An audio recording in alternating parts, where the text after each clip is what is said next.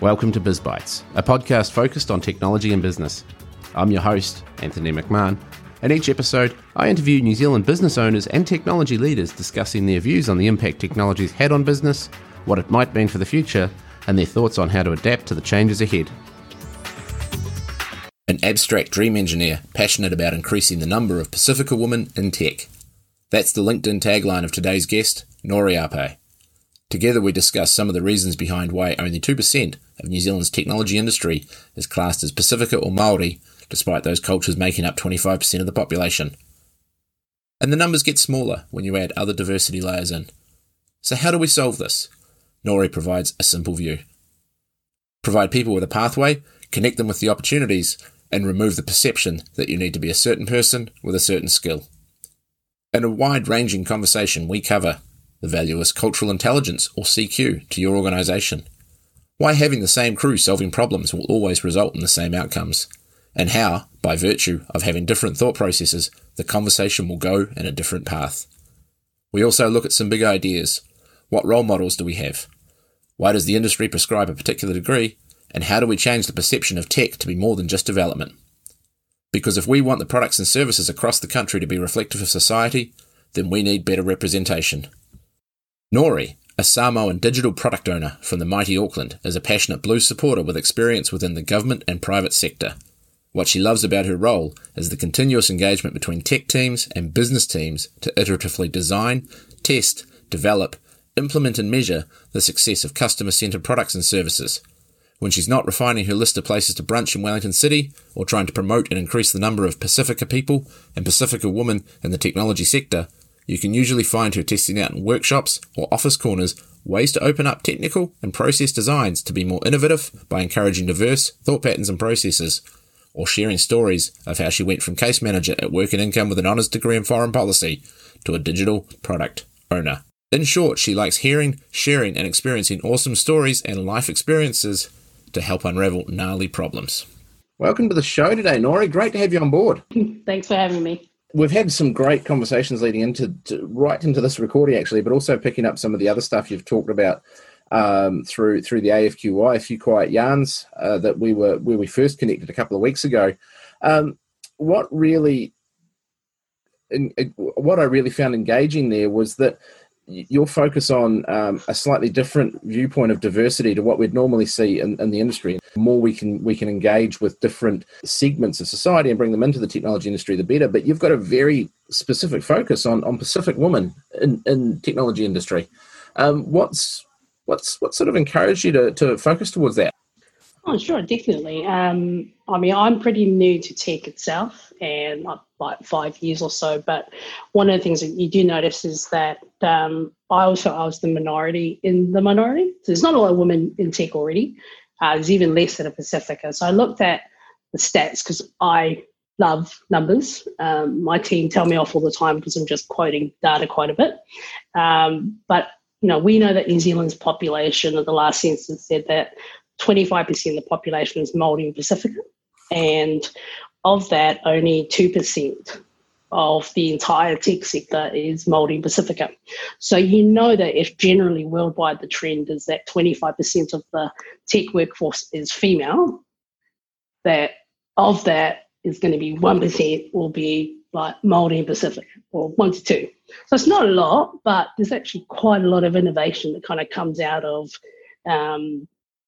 a cultural lens, like the way that you think and process challenges, problems, and kind of get to the point where you come up with a solution is really shaped by your cultural background, your upbringing, and kind of how you walk through a particular thing. So at AFQI, we're talking a bit about if you always have the same crew designing the same stuff, you always end up with the same product. So it's like, I live in Wellington, so you get a bit of a Wellington bias when we look at government products, because they kind of look around and almost everyone in Wellington either works for government or works for an agency that works with government. So a lot of that you want to kind of look at is, and the reason why I'm quite big on like Pacifica Women in Tech is, if we want products and services across public and private sectors to be better and different and more reflective of New Zealand today and not New Zealand in 1840, then you actually need to make sure that we've got more representation of those kind of communities, because the reality is we all think differently. And like I said earlier, that real framework of how you think in your worldview is so different. And the difference is what actually makes your product better, because you're not just, it could be like if you grabbed a whole bunch of PhDs together, they'd come up with the same option because they're formally trained in a particular way. But actually, if you had, a kind of like a mini UN in terms of your development team or your design team, by virtue of having different thought processes, the discussion just goes to better places. Oh, but what about, why did you do that? So it's things like, we think of the case that's back in South Korea a couple of years ago, and the Roomba, the vacuum cleaner. Yep. Designed by a company that's not from Korea or Japan. She designed it. Think about people that lived in South Korea that sleep near the floor. Yep. So the design was like at a certain height. So again, that's an example of if you'd had a more diverse design team or a team that kind of comes up with these options, then you'd actually come up with a better product. That wouldn't, in that case, the case of the South Korean lady, the machine ate her hair because she was on the ground and it kind of ripped at her.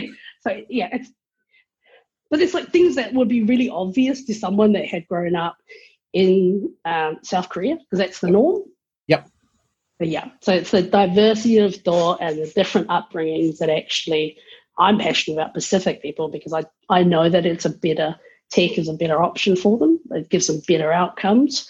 But I'm always curious as to why we have such big gnarly problems. So if we know that we've had this issue on cultural diversity and having more Māori and Pacifica women in tech, why hasn't it changed? Because it's not a new issue. Like it's, like you mentioned earlier, like 20 years, you probably came across one person. I was lucky because I came across 5.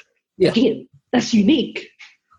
Absolutely. And in the context for that, I was saying that throughout my whole career, 20 years, I think I've only had one Polynesian female in my broader team. I guess I'm looking at this from a different lens to you. One of the things I do wonder is whether, as a tech industry, we've put too many barriers in place unconsciously, not trying to keep any particular cultures or anything out, but maybe the industry has been more attractive to men, and therefore we've put the barriers up to make it easier for men to get in, but not made it seem like an opportunity or a good career path for anyone else.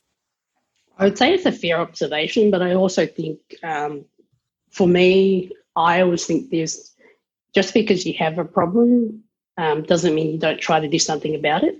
Yeah. So a lot of the things is, what role models do we have for Pacific women in tech? And do we prescribe that you need a particular degree to become someone that works in tech?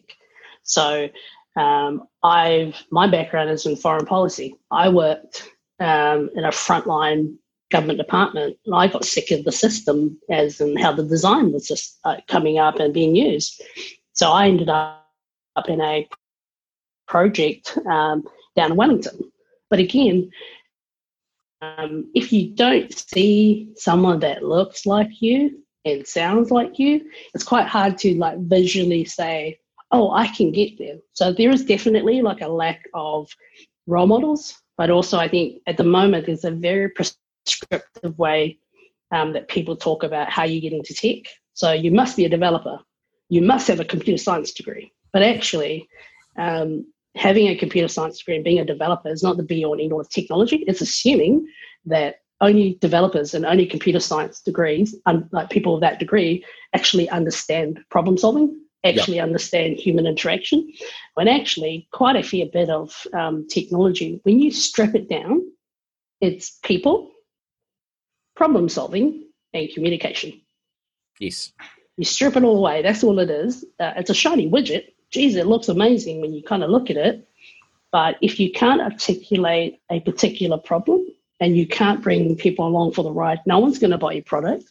Yeah. No one's going to work for you. and no one will understand why. Why are you doing something? So there is definitely a stigma in terms of like it's a male profession. I don't think that it does kind of create like a expectation that you need to be a certain kind of person to get into technology. But if you think about, and I have said this to a couple of people that I've worked with as developers, I've said, the more and more we get AI, the more or you get a lot of, out of the box drag and drop kind of functionality, the less you need and excuse the term, code monkey, mm-hmm. and the more you need a solution engineer, yep. someone that is going to kind of, really kind of walk through and go, oh, what was the problem? Okay, so is it really a problem? And how do you kind of get there? So I think a lot of it is also having the tech sector really, they need to change the way they do the. So you get a lot of there's some real tech heavy ones where you've got like all the languages that you need to know, but actually we don't advertise jobs around the human side of technology. So if you've got all this technology, it's actually more important now to be more human, because if you make it and it's just pure tech, no one's going to buy it. But if you design it for the human person and you can have that experience factored into the design, it's a better product regardless. Definitely. And this is something I'm going to address in another episode coming up with Chloe Piper as well, who's a recruiter in the tech industry, is some of the challenges, and you've touched on them right there, and it's the same for everyone. This is not a cultural barrier. This is just, sometimes this is the barrier that doesn't need to be there. Of you see a job description that talks about must have 7 years experience in this role, or must be able to code in these languages. And sometimes I look at those roles and it's like, just because you've worked in that role for 7 years, it doesn't mean you're good at your job. You could have been average for 7 years, or you could have worked for 7 different companies in that time because you're actually a bad fit culturally. So that doesn't make you good at your job. What we should be looking for is people that know, and you talked about it really well there around solution focused. We need people who know how to identify problems. We need people who know how to solve problems and can look at it in an abstract way. And that's where that a lot of cultural differences can actually benefit a project. Now, if we're trying to solve issues for the islands, for better connectivity in the islands or better uptake of a certain app, the best people to bring in to help solve those are people who live, work, and communicate within the islands, right? It's not people down here who know how to write code that are going to solve it. Oh, yeah. No, definitely. Like, I think sometimes when we always talk about, like, first world problems, sometimes you try to overcomplicate something when the solution is really simple. Yep. And a lot of that comes from, whether we like it or not, if you work in technology, you often are in a place of privilege. And sometimes you need the privilege check of people that actually live in that scenario, or people that aren't tech savvy, to remind you that your job is to enable a better experience. It is not to ram down all of your training and all of your cool gadgets onto someone because you need to prove this, this service or this product is amazing. Yep. And the best solutions have always come from sitting down at a table, having a gas bag. I always think of we talked about earlier, I always think of, it's a lot of like social, cultural training that you get. It's baked into your everyday. You don't think about it as a individual until you're kind of sitting there. And we talked about a bit earlier, one of the things I tell a lot of Pacifica women, and women actually just overall, they have skills that they actually completely undervalue.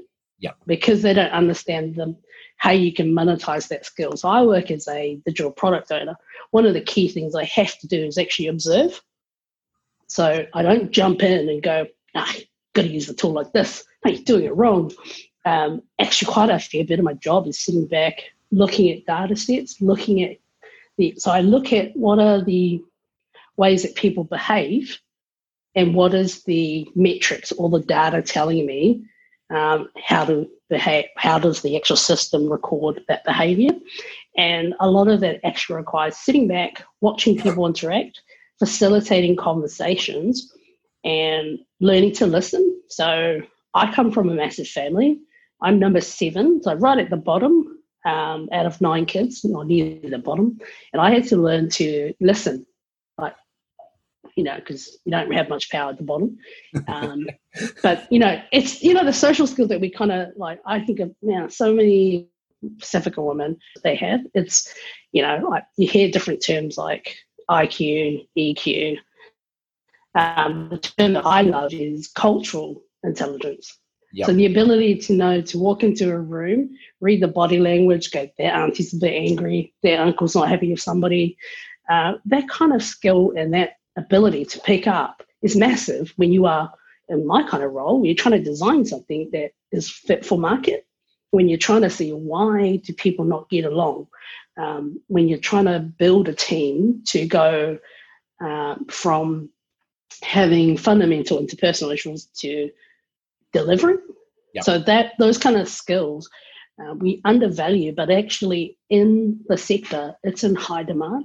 If you think about how many teams could have performed better had they had a better mix of individuals and thought processes, oh my gosh, you probably would have had better government products out years ago, as opposed to some of the real clunky ones where you're like, geez, like nobody thought about the end user for this one. You talked in there as well, not just the ability to read emotions, but something else you touched on was the ability to actually pick up authority through yes, body language, through the non-verbal communication that you're very confident and comfortable to pick up who's leading the pack within a room as you walk in. And that's something that can't be overlooked in any project, right? It's valuable to be able to do that. And that's one other thing that we might be missing out on if we don't open the door to have more cultures in the industry, right? Oh, definitely. Like I think I was mentioning earlier, I know who the senior tech lead is because everyone worships that person. They have subtle behavioral changes. Like you'll see them kind of slightly turn to them and like, oh, just the look of adoration, like that split second of adoration as they look at their tech lead, like, yes, my fearless leader. Yeah, you're right. Like that is so valuable when you're trying to build a successful dynamic team that gets stuff done.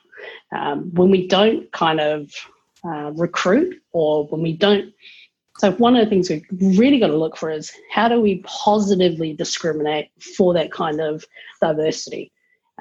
We mentioned a bit earlier that if you have Māori and Pacifica, 25% of our population in New Zealand and only 2% of the tech sector, what is the level of innovation we are missing out on?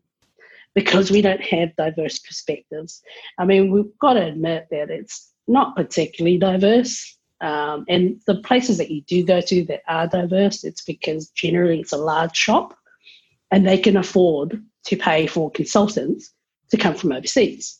But again, when you have them coming from overseas, what is the rich depth that you get from working with, developers? I've worked with developers in government that were flowing over from Dubai because they that and I thought, man, that's amazing. Like I think of all the things that I learned from being working with people from different cultures and they're designing stuff better. And I think, well, actually, why can't we get more of that local talent?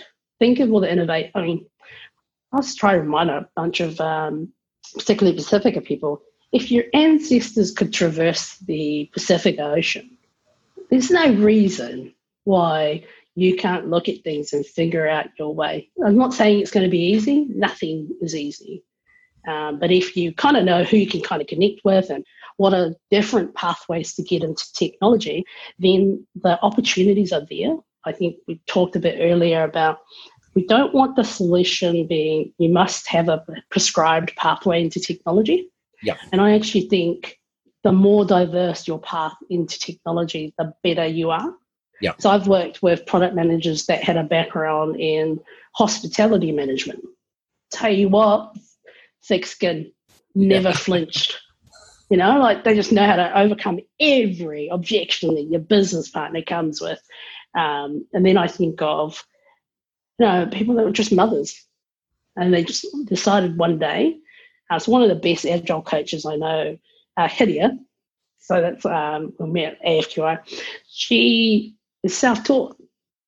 when you think of like the depth of her experience, so she's Māori as well, and her experiences in her life pathways was not a traditional pathway into tech, but the experience and her interaction and the way that she is has resulted in producing a product that literally saves lives.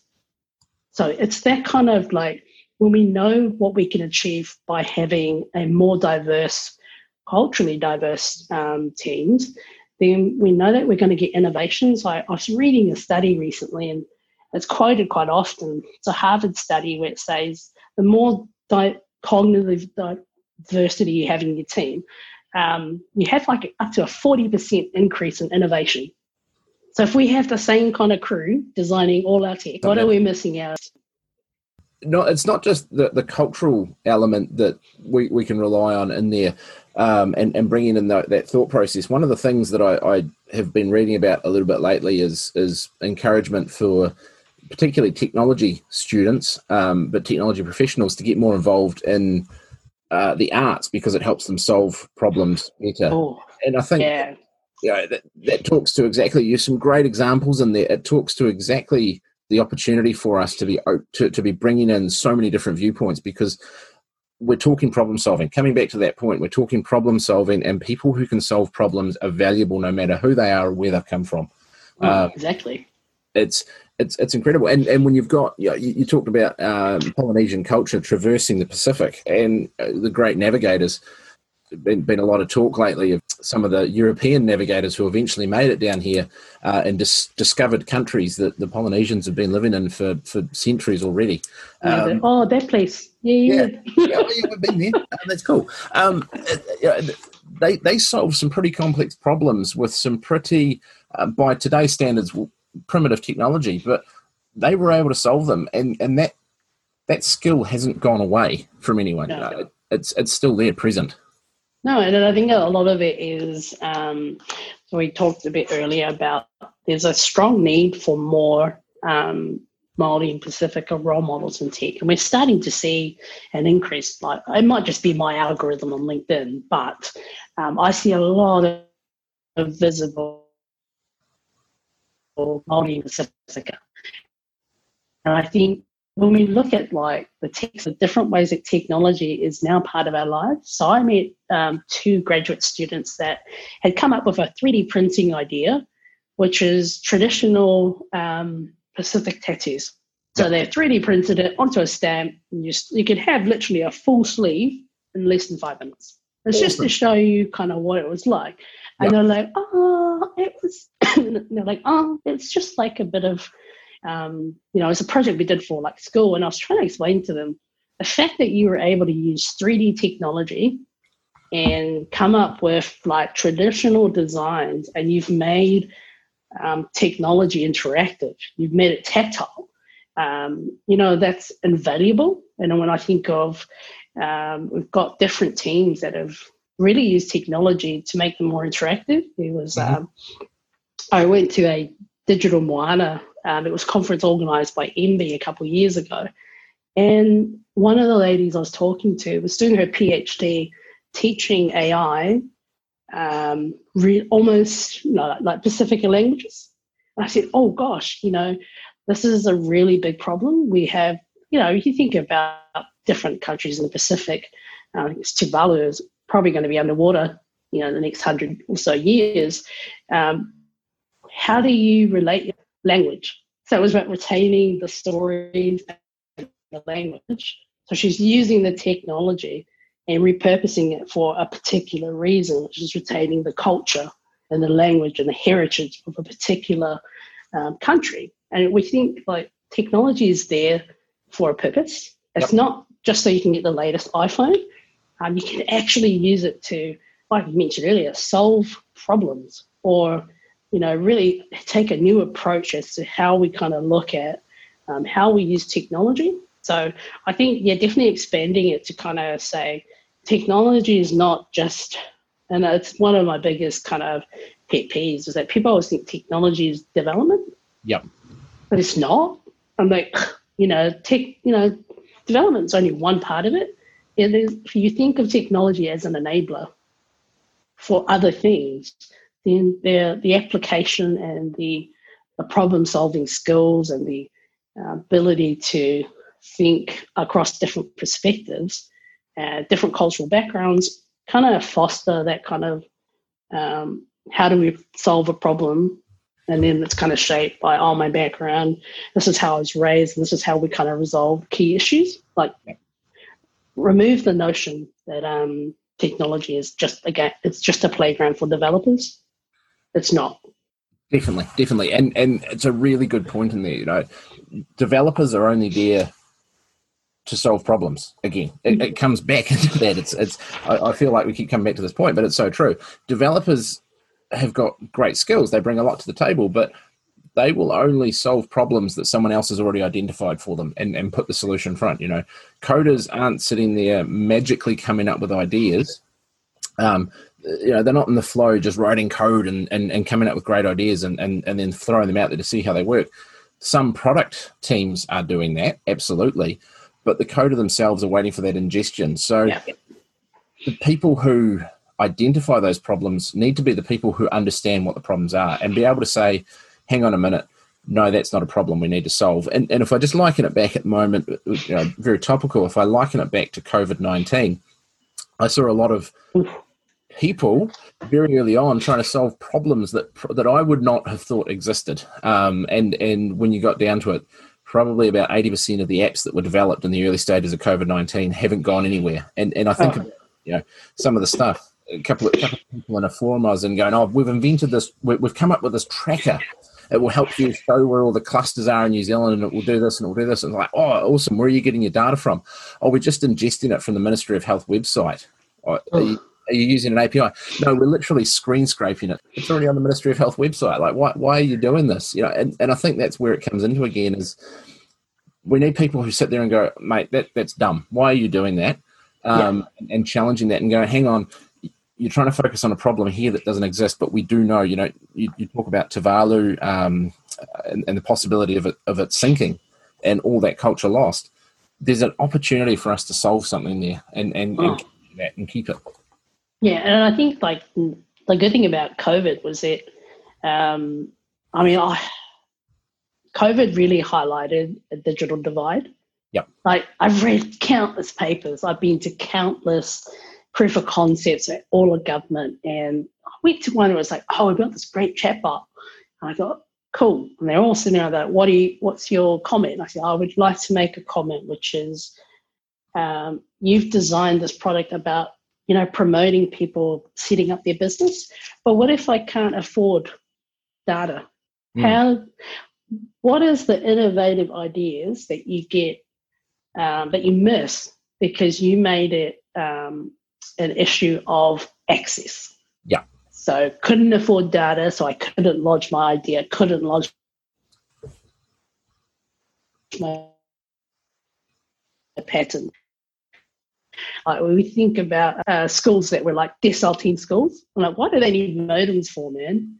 Yep. Like, whereas you got schools like in South Auckland that are still waiting for laptops and modems. I thought, sometimes, and it's the main thing I always say to government, your job is to build infrastructure, whether it's physical or digital. Yep. You are not going to be the source of innovation. What you will do is facilitate the ability to bring people together, to give opportunities, to let them build their own innovative ideas. Like if you think of, all the innovative ideas did not come from government. Rocket Lab, that did not come from government. Government, I've worked in government, and I said, man, you need to get out of the way.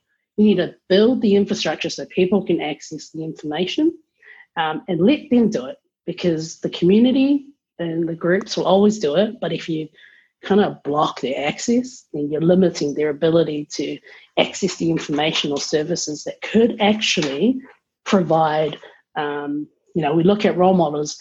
If you dealt with infrastructure and provided the digital roads like you do the physical roads, imagine how many Steve Jobs and the likes of Steve Jobs would come out in New Zealand. imagine the level of innovation, the level of change that we could do. People have the chance to be on the same level playing ground. Kids that are in school can sit there and go, yeah, actually, I could build probably an app. Oh, yeah, okay, I can just download it. It's not going to cost me anything. Again, it's the notion that people in government need to get out of the way. They need to build the infrastructure so that the people of New Zealand across the entire spectrum can come up with these great ideas. I think that's what government can do. For the tech sector, we need to be particularly, it's the main reason I'm real passionate and quite visible about stuff is if you don't say, hey, I'm in tech, I didn't go the traditional path, everyone thinks I've got to go get a computer science degree. But if you actually, I never turn down women that contact me that want to find out how I got a job as a product owner. I'm like, okay, yeah, sure. Like for me, it's half an hour of my life. I'm just sharing the information. And I just get them, don't undervalue yourself. Don't undervalue the skills you have. Know what you want. Put your hand up and network like hell. Because the ability to network, the ability to chat and meet with new people, that's the difference between a great technologist and an average one. Everyone can learn how to code. Wow, great. Yeah. But the really great ones have the ability to, as you said, here's the problem. It's a real problem. It's just building other people on board in terms of the work you want to do and the problem you're trying to solve. So for me, that's why I'm always like, I'm trying to get more Pacifica women into tech. It's being more visible has allowed me to meet with lots of other people.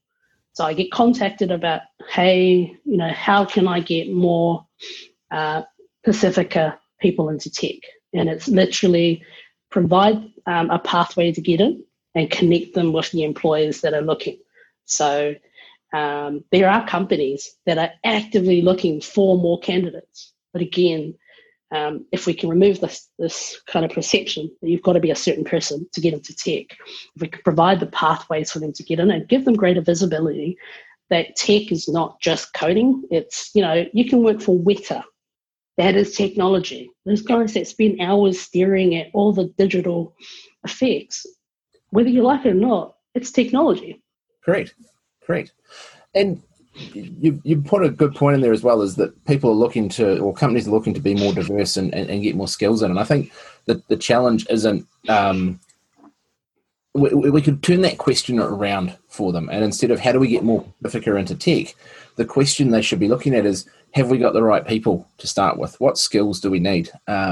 And how do we go out and find those skills? Because something you talked about before around storytelling and the ability to tell stories, and also what you talked about, the ability to recognise using body language and non-verbal communication to recognise who's got the power structure in a room.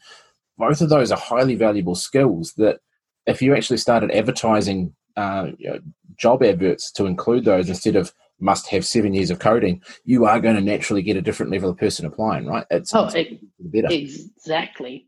People want a unicorn. Yep.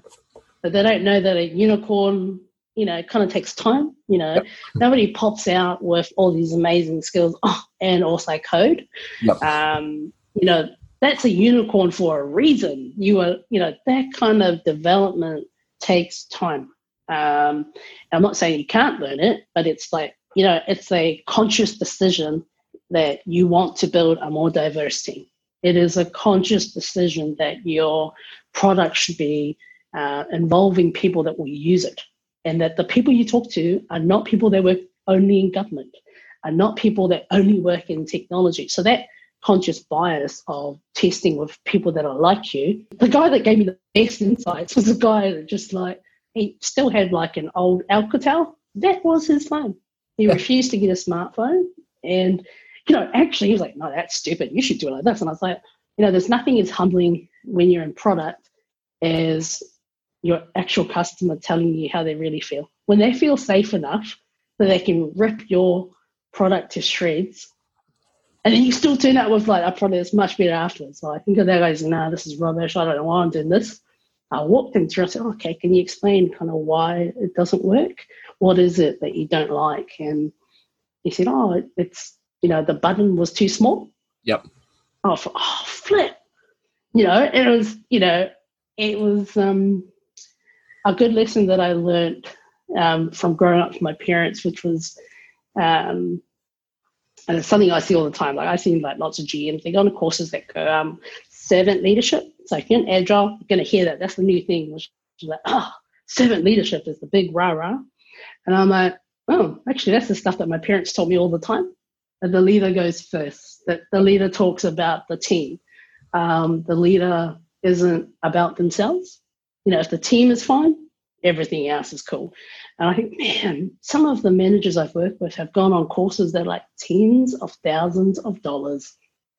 And I think, oh, man, that's like something that's normal to me. Yep. And I think of all Pacifica people, man, like if you go to church or if you didn't, it didn't matter.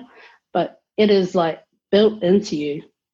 Your style of leadership is servant leadership. So the stuff that your GM, just companies being paid lots of thousands of dollars, you do that innately because that was what you were brought up with. All of your the leaders in your family, the leaders in your church, the leaders in your community, that is the servant leadership model. They didn't, you didn't have to pay tens of thousands.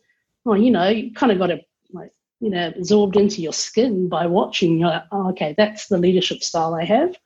That's what I follow. That's what I know is a good leader. You talked in there about community, and that's a big part of it as well, I think, is the community you grow up in, the community that you, the community helps form you. And that, exactly as you say, you learn a lot of leadership skills, you learn a lot of life skills from that. And that's something that you come to work. We work in a community as well. It's a different community. It's a different structure and a different makeup. But at the end of the day, it's still a community, and you do have that servant leader model going on there. And I think that's an important point that we can overlook. Not just Pacifica, there's many cultures that bring this through. Yeah. Their upbringing is actually so vital to who they are and how they operate that it's valuable and it's free. At the end of the day, it's not a $2,000 course.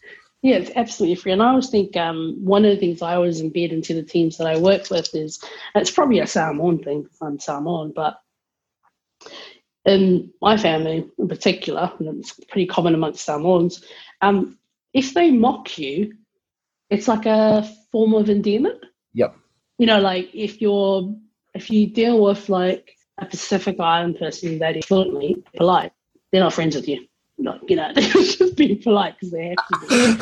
But one of the things I always, I'm probably giving that away, but that is like literally an insider thing. Yep.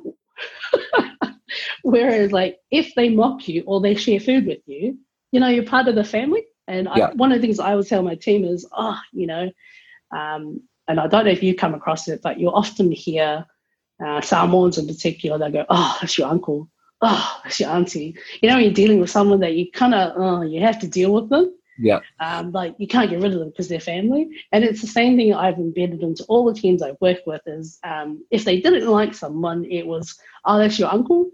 And they'd be like, why do you say that's my uncle? We're not related. And I'm like, oh, there's always an uncle or auntie or a cousin or a sibling that you don't get along with. But the story or the lesson is actually, like family, you can't get rid of them. You have to learn to accept that is who they are. That is how they communicate. That's their need. That's what they kind of need to succeed in their life and whatever. The same thing is when you have a team. You'll have the internal team and then the wider team that you deal with. And I always say it's done well. Yeah, that's my brother. Or that's your brother Nori. And for me, it's like that's how I know that I've kind of shared my culture, which is rather than kind of cut them off and go, no, I can't stand you. Working it like a family relationship. Like, you've always got that tough auntie and she's really tough on you. But actually the only reason she's tough on you is because she's got a particular life perspective and she wants you to learn a lesson and save yourself the hassle. And I always kind of talk to my team about that. It's the same thing. You might be frustrated by them, but actually if you invest in the relationship, they become your strongest advocate. And the relationship goes from like, oh, I can't stand this person to like real tight. And, they're like, oh, okay, that kind of makes sense. And they all kind of laugh about it. But it's always those kind of cultural lessons that you kind of learn. And I learned it from being mocked by my family. That's just how it is in my family. but it's helped me in terms of my career. This episode will continue after a brief message. Thanks for listening to BizBytes, the podcast focused on the impact of technology on business. If there's a topic you'd like to hear more about, someone you want to hear from, or you have something you want to talk about on an episode of the show, then let us know. Simply email anthony@bizbytes.co.nz or visit www.bizbytes.co.nz and complete the form. Now back to the show. One thing I do want to touch on in there is EQ. You talked about this before as well, where people come up and go, oh no, you're so smart, I couldn't possibly do the same job as you. And you talked about these are people that can do some pretty extraordinary things in their own life, which you and I would sit back and go, oh, I don't have the EQ or the IQ to do that. It's not about book smarts, is it? You know, it's people, and you've said this already.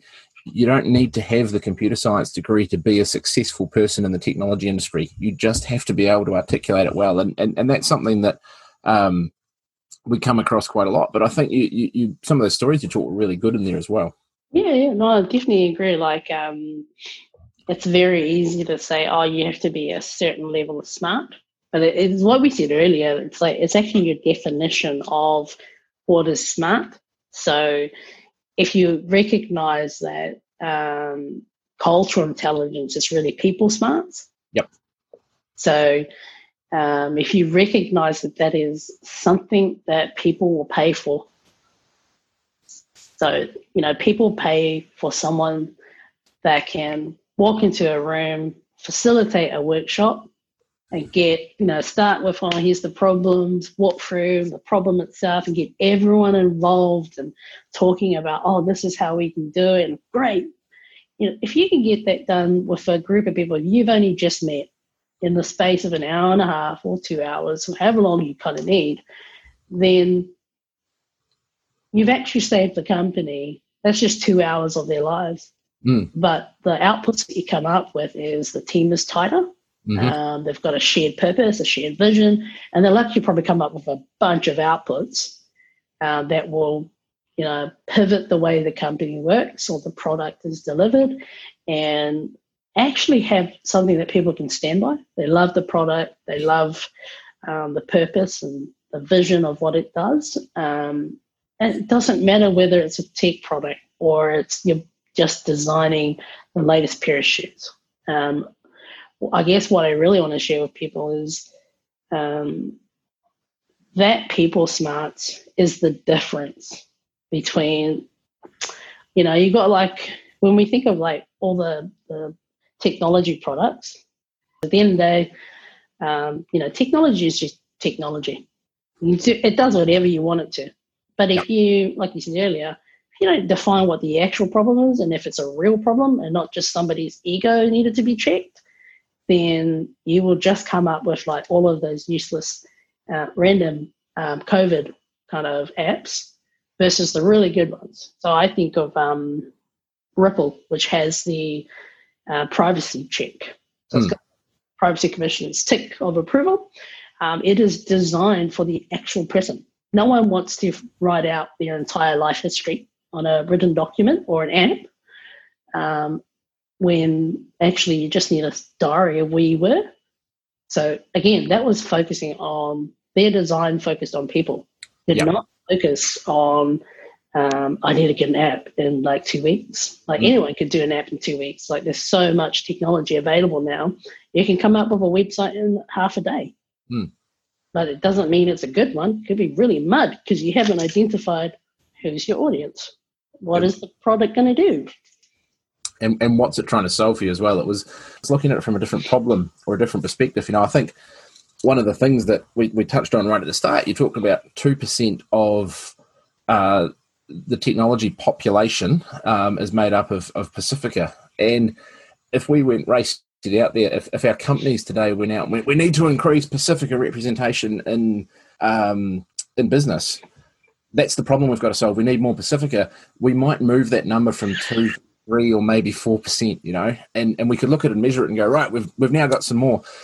But if we turn it around and went, actually, we need people who can tell stories, who can engage, who have EQ and emotional intelligence and can articulate what they're trying to achieve and know how to work in a team, and they bring these skills to the table.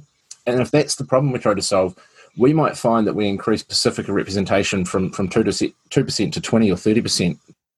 No, I totally agree. If we actually looked at the problem at hand, which is, like you said, we need more storytellers. And if you're dealing with Pacifica, it's an oral bunch of countries. They are great storytellers. What you need to do is highlight, as you mentioned a bit earlier, that is the value that you want. You want a storyteller. You want someone that can gel a team really fast. Yep. So the other thing would be, and we all may fall into the same problem, is don't think that all Pacific Islanders are, the same. So they're different, just like everyone else is different. So too are Pacific Islanders. So when I worked in a group where the product manager was Cook Island English, and there were 3 Samoans and a Fijian Indian. Actually, so no, 2 Samoans, 1 from Tokala, and a guy from Tokala. Man, his ability to get a team to gel was amazing. And I said to him, man, I just can't, because I just need me, it's like the data is telling me, we've got to do this, we've got to do that. But he would just get any team to gel. 5 minutes flat, he was there. And I said to him, man, your skill is your ability to get a team that doesn't know you to sign up to whatever you're doing.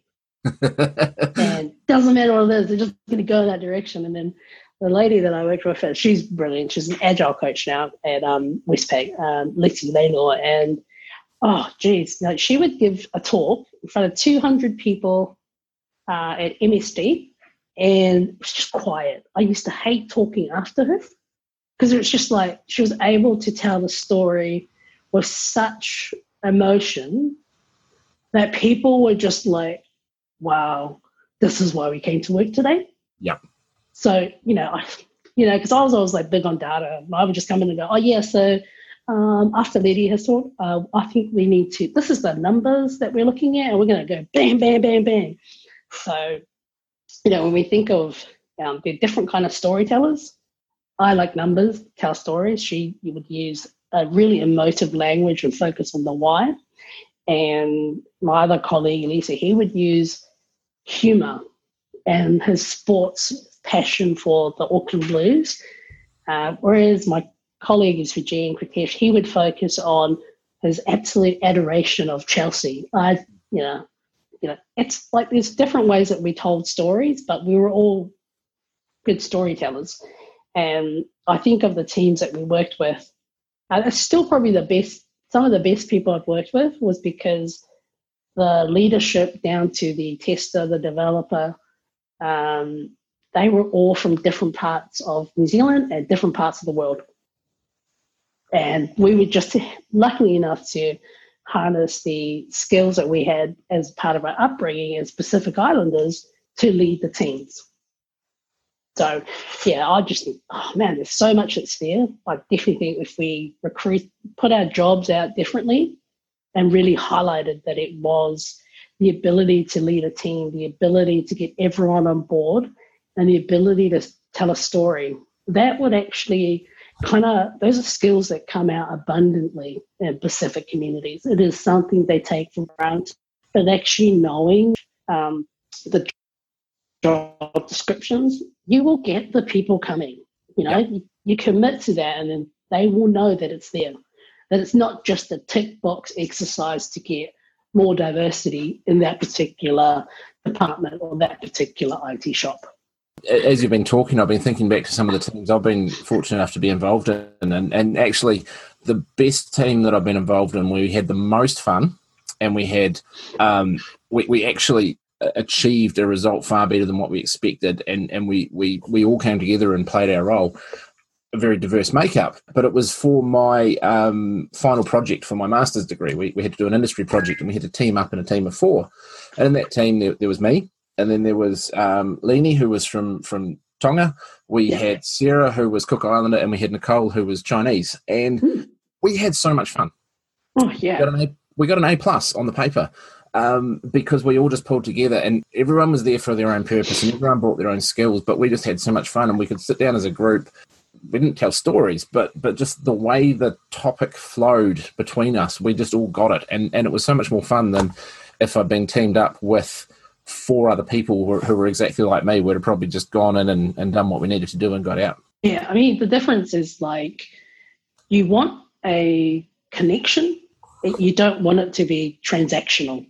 Yeah, like that's really what it is for me, is relationships and that emotional intelligence. And cultural intelligence is actually understanding that your background and your upbringing and your point of difference is actually something that can be monetized, something that is of value.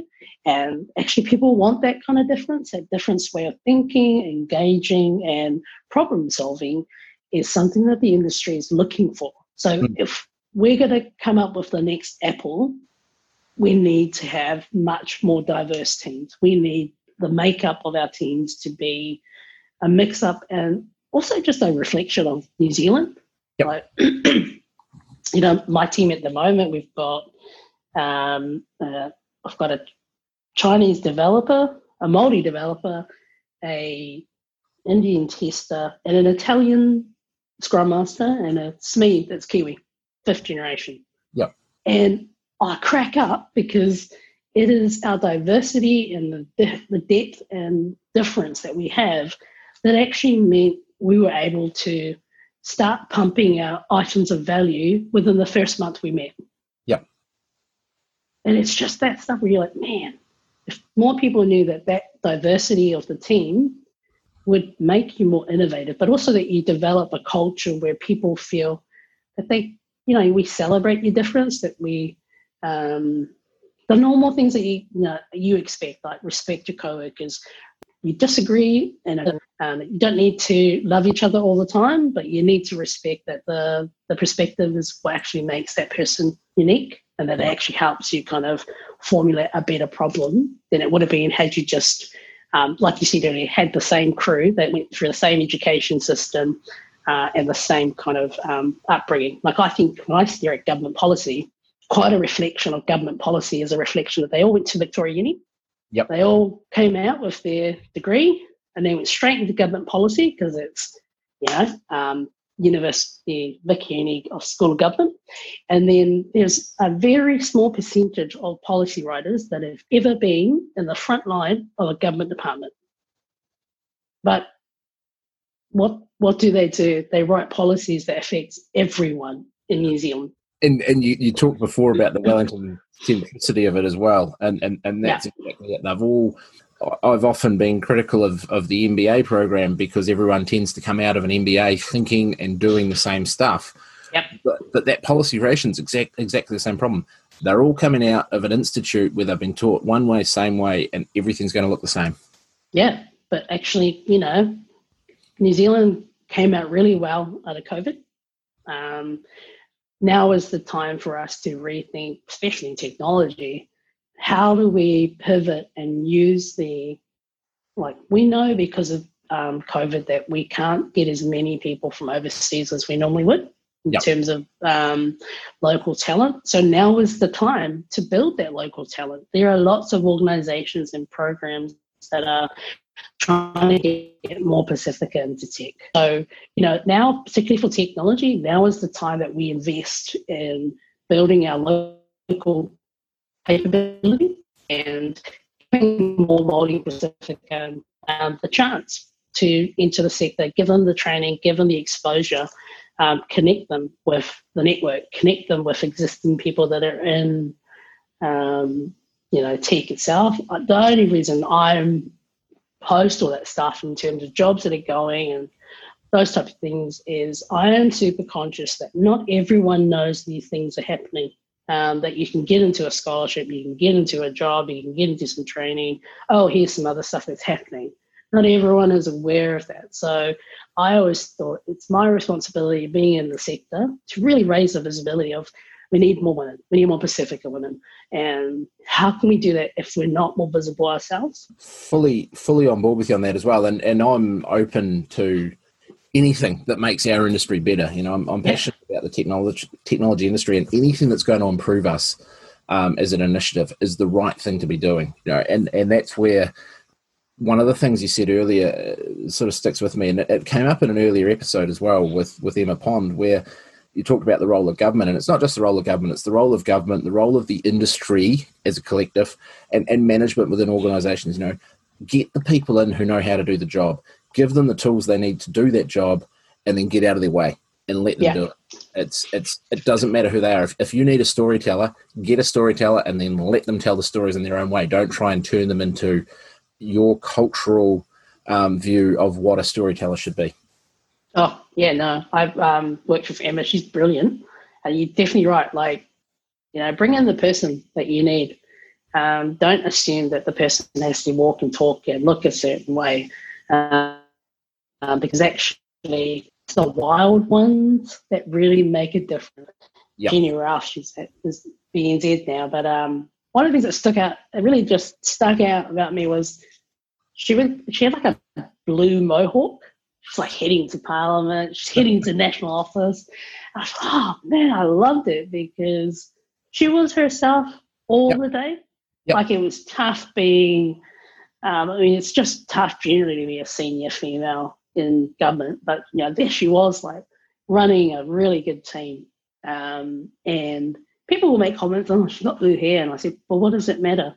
Did you know what the problem was? Did you know how we could go about looking and working on it and, you know, fixing things?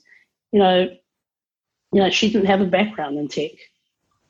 Nothing at all. She's just curious, hardworking, and wanted to make sure that more Pacifica got into tech. Yep. So it's that kind of stuff where celebrate the difference.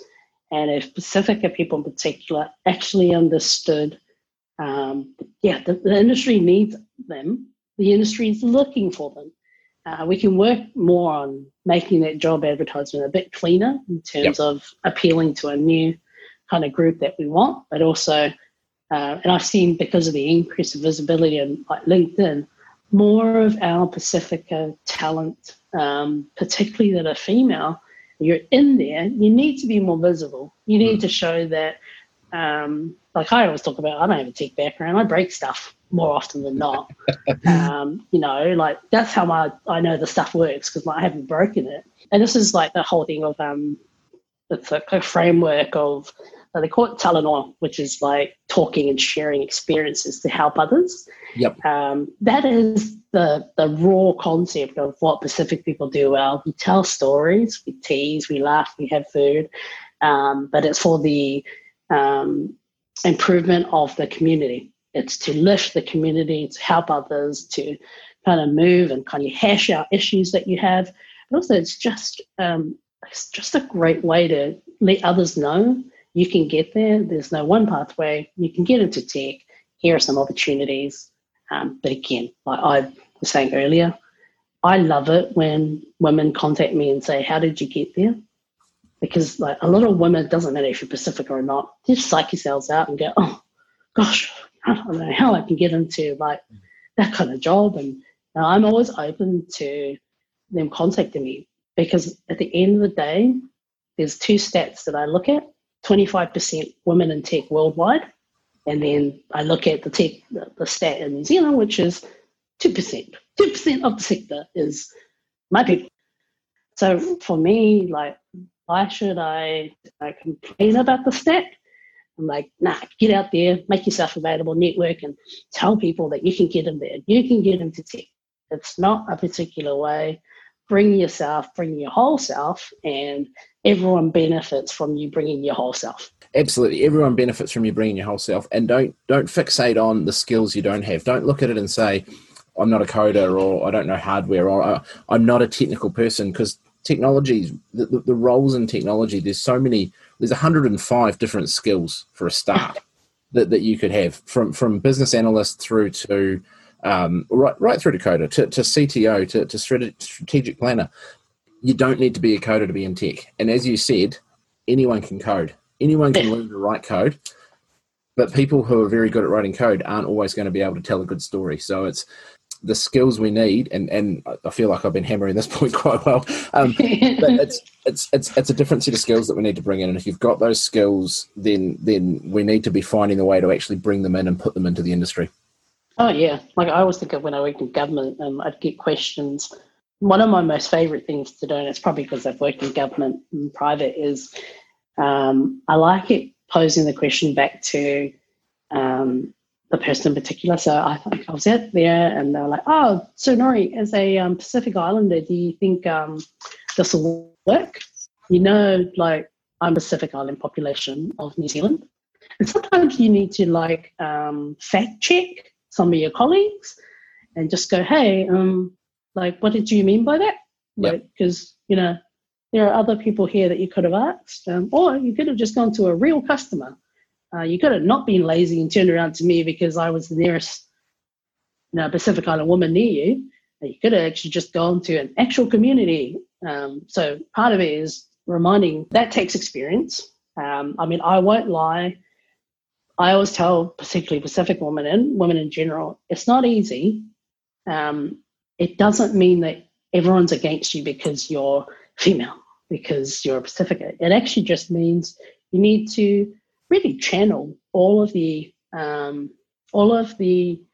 cultural history and background, that the advantages that you have being a Pacifica woman and being a woman overall in tech is it's quite easy for me to fact check a lot of my male developers. And it's just, you know, like you'll probably know this, but there's nothing like when you hear the tone of your mother, when you get that warning tone of, hey, and it's like they stop yelling and they just go, hey, and you know, oh, I'm in trouble. It's on now. Yeah, and I've noticed that whenever I've kind of been with like different teams, I've been like, hey, why are you doing that? It's just that sharp, low enough tone that all my developers just stop and go, oh, okay, I need to listen. But, you know, I just think of all that stuff like, I won't lie, some people, you know, a lot of women will say, oh, it's really tough being in tech. I said, it is, but actually you should celebrate the fact that you are female. You can fact check all your male colleagues. And if you're a Pacific woman, you can fact check everybody. Hey, what do you mean? Are you just making an assumption about Pacifica people because I'm here? And I've, you know, said to a couple of my colleagues, you know, I'm not the entire Pacific population of New Zealand. Yep. You know, and that not all Pacific Islanders live in South Auckland. Some of them live in Porirua.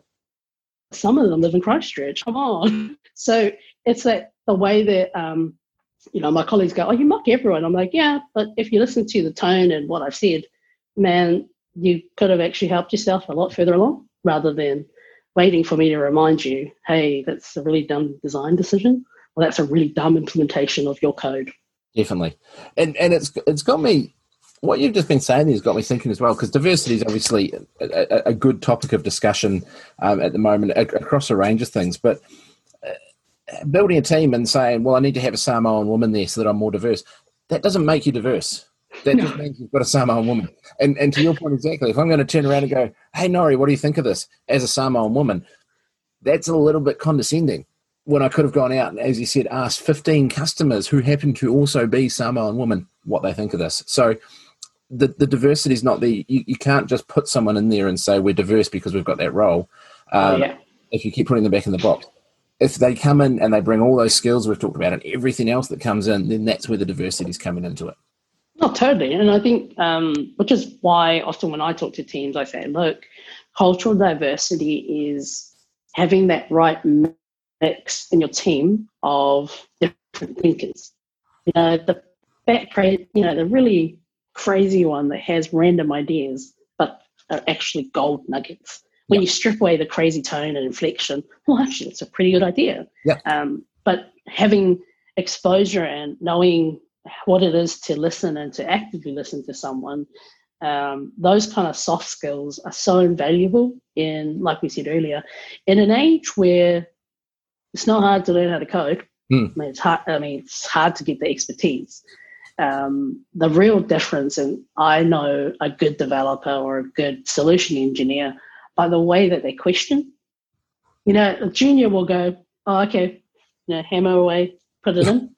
And and it's the switch from a code monkey to a solution engineer. Yeah. And they go, oh, but what's the problem? And why is this a problem? Okay, so how does that work? It's that eliciting of information that really confirms that that person is mature enough as not just like a techie, but just as a person, that they sit there and listen. They, oh, okay, well, why is that a problem? Well, the maturity comes over time, but it also can be expedited by a larger exposure to different ways of thinking, different cultures, and different thought processes to the same problem. The thought processes are so valuable. And just, again, thinking back to that example of, I've built a team with, I've got a Samoan woman, so I'm diverse. You're not walking into that room thinking, I'm a Samoan woman and I'm going to solve everything like a Samoan woman would. You're walking in going, I know how to solve a problem. And that's what I'm going to do. No, that's totally correct. I think, that's probably one of the more annoying things is people think, I'll just do a checkbox exercise. I'll say I'm diverse by, but, like a quarter of my staff are like from different parts of the world. And you're like, wow, but what does that mean if the same people are still doing most of the work? And it's when they articulate, how they kind of got there, that is the magic. They talk about the magic sauce. Yep. Magic sauce is innovation, but actually it's the diverse makeup of your team. Doesn't have to be just gender, doesn't have to be ethnicity. Some of the best people I've worked with, one of the best guys I've worked with is on the autism spectrum. And I loved the way that he was he had OCD and he was autistic.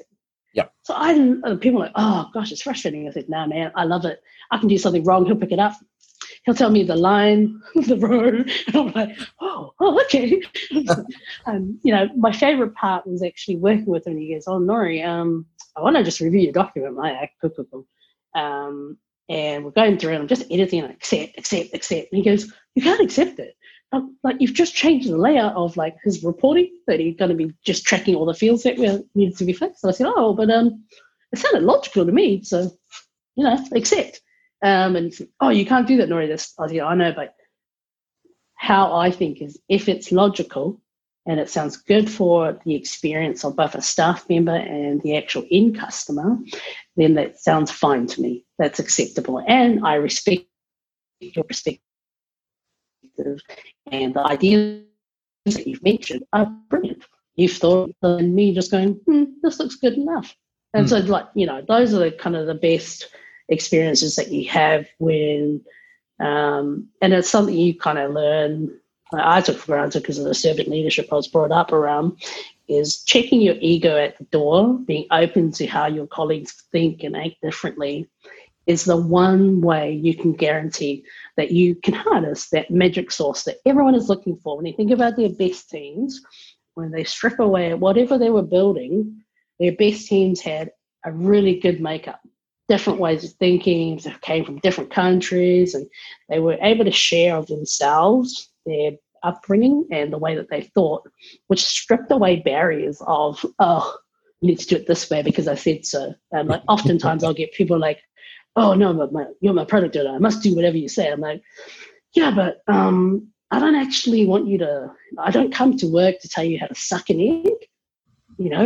I ask you questions because it's your expertise and your problem solving. That is what I need your help with. I can articulate the problem, but you can actually just go, actually, you can try it this way and that way. And they're like, I said, I will never tell you how to suck an egg. Your job is to tell me you could do it this way, but it's probably better if you try it that way. Why is that a problem? Or how can we try this?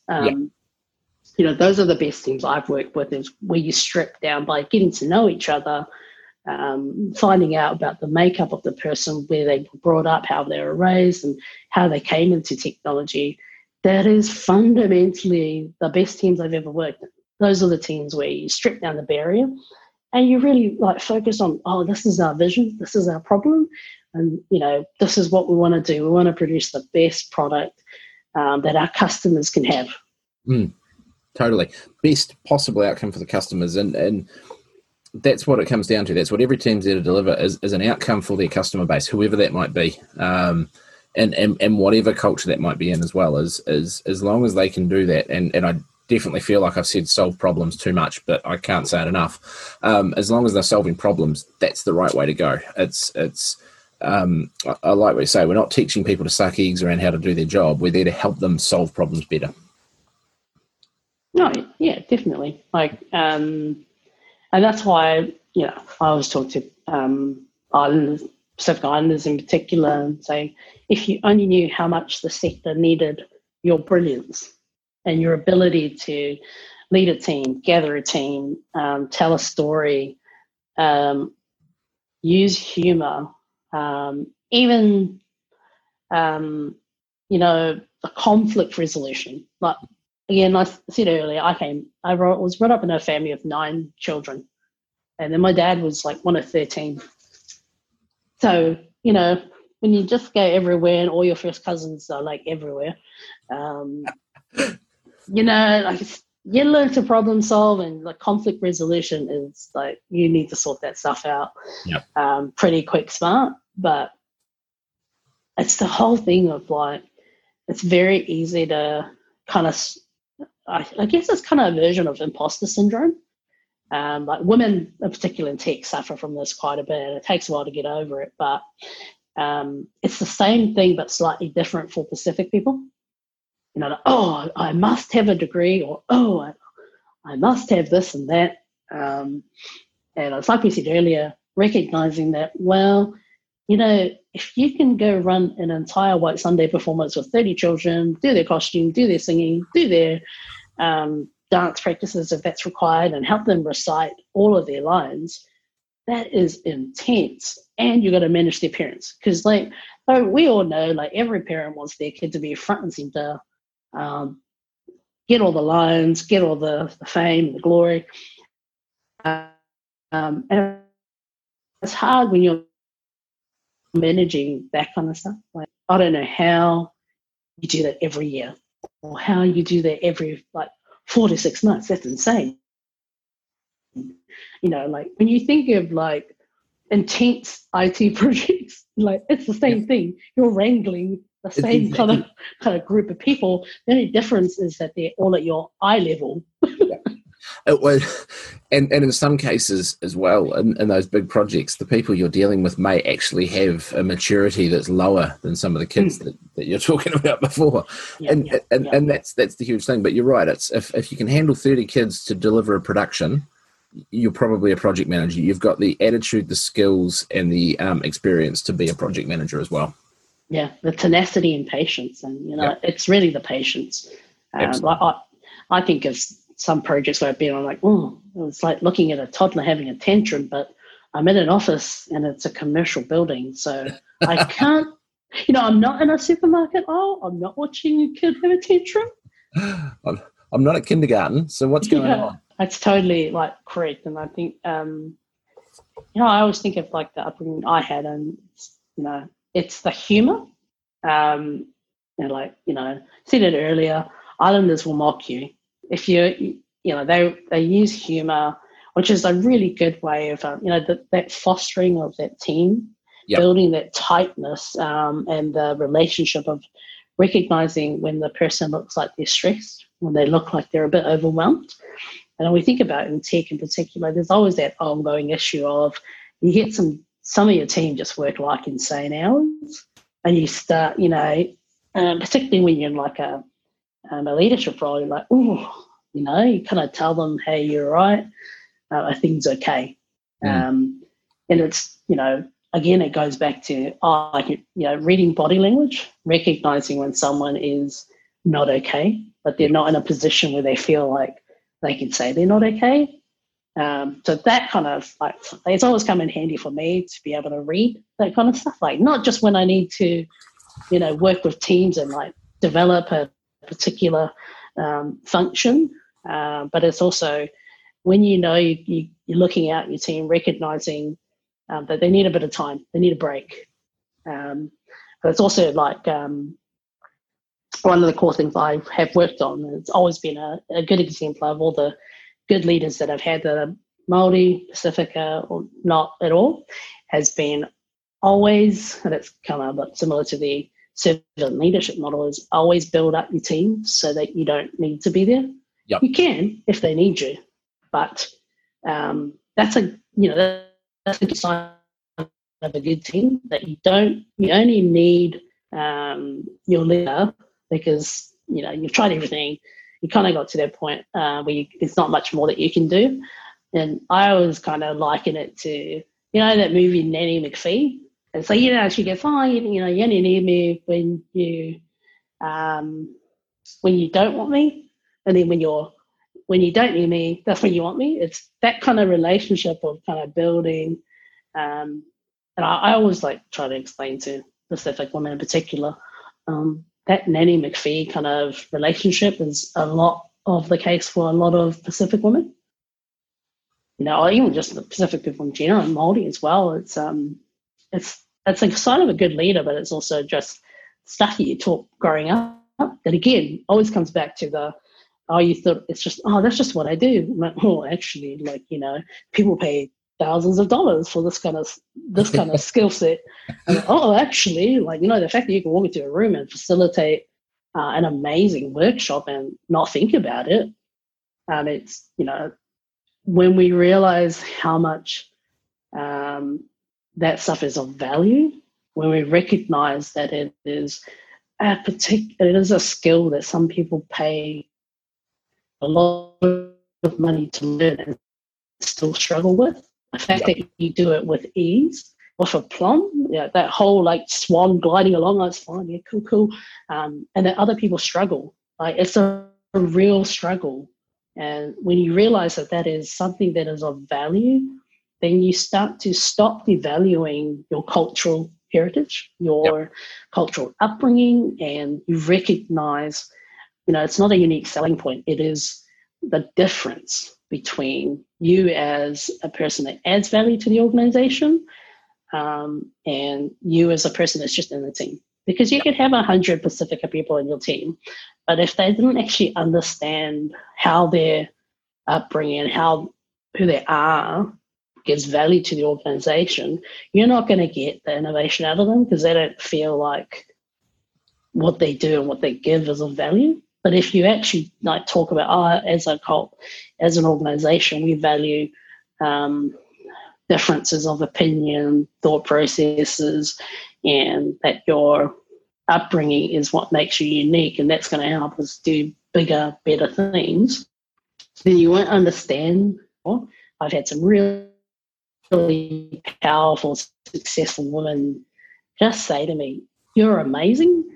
And the difference of hearing that from your leader, doesn't matter if they're male or female, it makes a massive difference. And then when your leaders are like, this is how we roll, this is the type of culture we have, this is how we celebrate our diversity, and this is how we turn that diversity into an innovative, amazing service or product, then you know why you are there. You know what you bring to the table.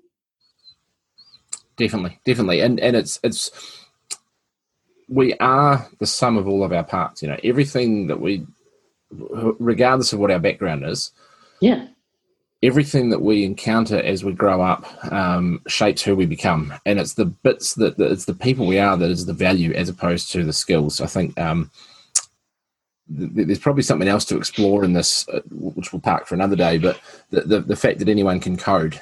There's something so much to explore in that anyone can code, but actually you are who you are because of because of the journey you've taken to get there, and that's the bit that makes you valuable, not your ability to code. Oh my gosh, I always think, that's my favorite thing to tell people, that I'm really good at breaking technology. That is my specialist skill.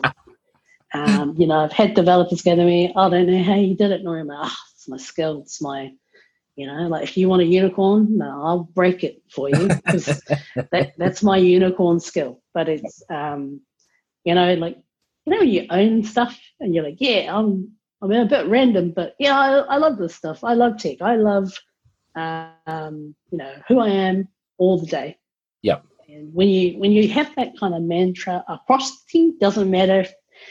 great if we have Māori Pacifica more in the sector, but if you have more of that kind of mantra, you start that as your team, your organisation culture, automatically you will attract that talent. So you won't have to work as hard because you've got, when we start really pushing and getting more Māori Pacifica into tech kind of roles and, having them do more coding, design work, what the real challenge will be is, as a business owner, how do I attract that talent to come to me when they could go anywhere? When they realize how powerful their cultural diversity is, how powerful that is to a tech organization. The real problem will be, how do I convince them to come to me, work for me, not go work for the likes of Microsoft, the likes of Google? How do I make sure that they pick me when they could go anywhere in the world? Yeah. And there's a point in there that as soon as we can crack that, we can solve one of the other big frustrations I've got with technology in New Zealand, which is sorry, you don't have New Zealand experience. And I hear that frequently from migrants from India, from China. I'm guessing most parts of the world that come to New Zealand will get this, sorry, you haven't worked for a New Zealand company, so you can't work here. Actually, that's not the bit that matters. The bit that matters is the skills you bring in and how you transform this company by being here and bringing in a different perspective. Yeah, I mean, honestly, I think if they did a bit more of the interviews, like asking them a question of like, I think if you had in every interview, if you got them to do a challenge, which was like, tell the story, you had a task and you achieved a result. One of the best questions I've ever asked is recruiting for a government graduate IT program. And the one question I said to my colleague was, no. Whatever we ask, we go to the standard guff of answer this question. And the one question we asked was, tell me about the most difficult time in your life and what did you learn about yourself?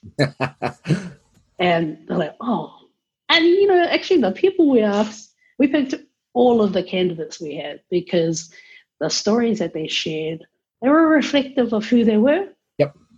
And my colleagues were like, why did you pick this one? And I was like, because the stories they shared kind of showed that they had resilience, they had empathy, and they were passionate. I was like, I can teach them all that other stuff. I can't teach you how to be caring, how to have empathy, how to have kindness, how to be able to bring people in, how to notice when you've got an angry person. All of that stuff. I was like, what? I was like, I can't train kindness.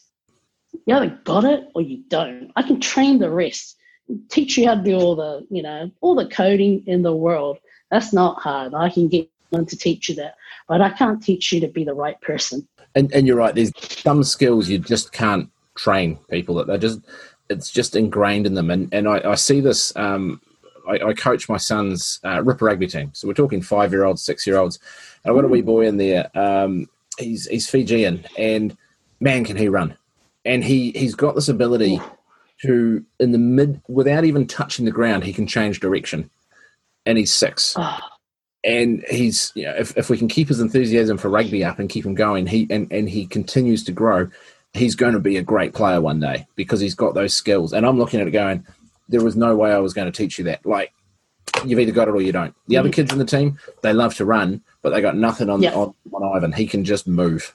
No, you're right. I mean, Fiji's my favorite team to watch. Sevens, just like a bunch of gazelles, you know, they're just gonna break it any time. You are right. And I guess for me, I was lucky in the interview that we were doing for the grad team was my colleague was the head of DevOps. Yep. And he was, again, not traditional, hadn't gone to uni, just kind of picked it up, went as he kind of went along in the government department. They'd invested in him because he's a leader. Yeah. His teams follow whatever he does because he's just he knows his people, he knows how to lead them, and he takes them through the journey. And we said, before we started talking to these young grads, we're like, no, man, we want to watch who we are interviewing and see who are they when they don't think we're watching. And he's like, oh, yeah. And I said, no, that's why we I loved talking to those candidates because the way they thought, the way they shared, who they were, and what they'd learned about themselves was really indicative of the type of culture that we wanted to come into the tech shop. We wanted different thinkers. We had a guy that, my favourite was the guy that worked on a farm. He's like, just with uni, worked on a farm and decided he wanted to apply for an IT grad program. And I said, man. And they're like, why'd you pick him? And I said, you know what? He's hardworking. He knew what hard work was. He knew that you can't take stuff for granted. He talked about how passionate he was about learning and about, doing the right thing. We were like, oh, that's, we kind of sat there, me and my co-worker Jason, we're like, yeah, we picked the right people. Everyone else is like, oh, you're rubbish people. And we actually just said to them, but when you talk to the candidates and graduates you're talking to, did you really watch them? Did you really ask them who they were? Did you prepare them for, did you explain to them like we did, which is we can train you on anything we want. We want to find out who you are because who you are matters in a massive organization, because even the smallest squeaky wheel makes it into a massive issue, and knowing that you've got someone that's honest and will share and kind of ask a question if they're not sure and is keen to learn, that is the person you want in your tech shop. Definitely. And there's a valuable lesson in there for any hiring manager as well. Oh, God, yeah. Think about the people you need, not the skills or the perceived skills. We're gonna have to wrap it up. It's been a fantastic conversation. It's been going for an hour and a half already. But oh wow! Oh no, totally forgot. I know. That's what happens with these. We get so entrenched in the conversation that you lose track of time. But there's been so much in here, and I want to thank you for sharing a lot of what you have. Like I say, there's value in this piece, not just for those who are looking to get in the industry and overcome some of the cultural challenges they may perceive to be there. There's things here that hiring managers should be picking up on as well, and company owners, people who are trying to build high-performing teams can learn so much from this as well. Oh, brilliant. I've been stoked to have a chat with you on it.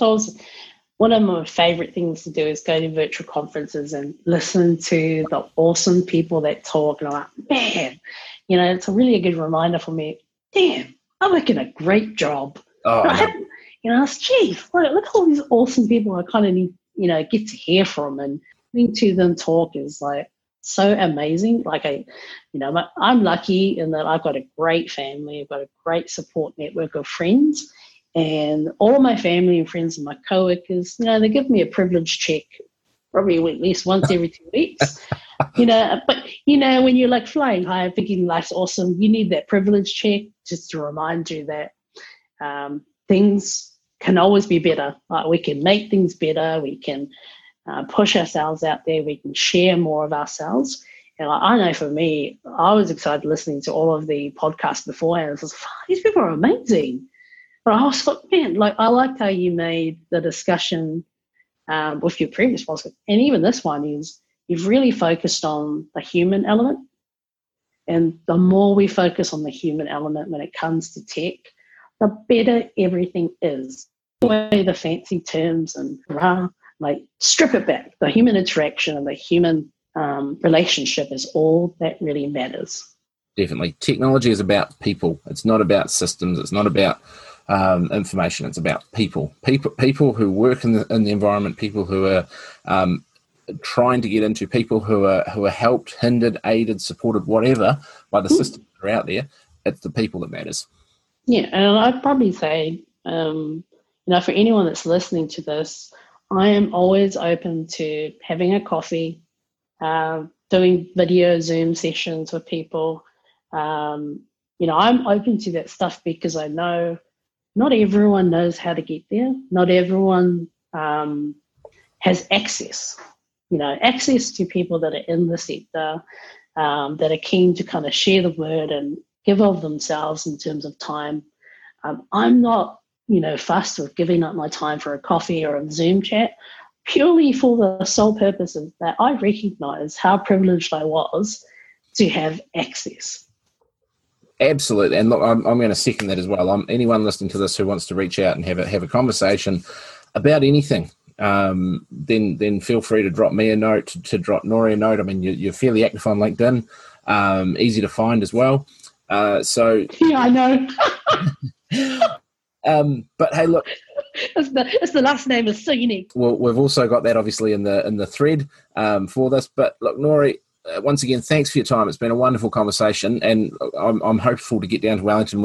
I'll take you up on that offer for a coffee. Of course. I'm originally from Wellington, so there'll be a chance that I'm down there. Oh, what? No, I'm originally from Auckland, best city in New Zealand. No. The best the blues. The best city in New Zealand is Upper Hutt. That's where I was born. Yeah, it's pretty good actually. It's a great little city, and I know I've got someone out there who listens from Upper Hutt, so we'll do a shout out to them as well. Thanks, Nori. All the best, and we'll catch up soon. No, definitely. Have a good week. It's so great to talk to you. Kia ora guys, my name's Kristen Harper. I'm one of the founders of the Nesian Network. So hope you're enjoying this BizBytes podcast today with Nori. I think it's great to see more Pacifica in tech. So come along to the Nesian Network. We're all about connecting and encouraging collaboration with Māori and Pacifica, creating new business opportunities and celebrating success. So hope you enjoy the podcast. Cheers. Thanks for listening to BizBytes, brought to you by The IT Psychiatrist. Check out our blog at www.theitpsychiatrist.co.nz/blog for bonus material and more information.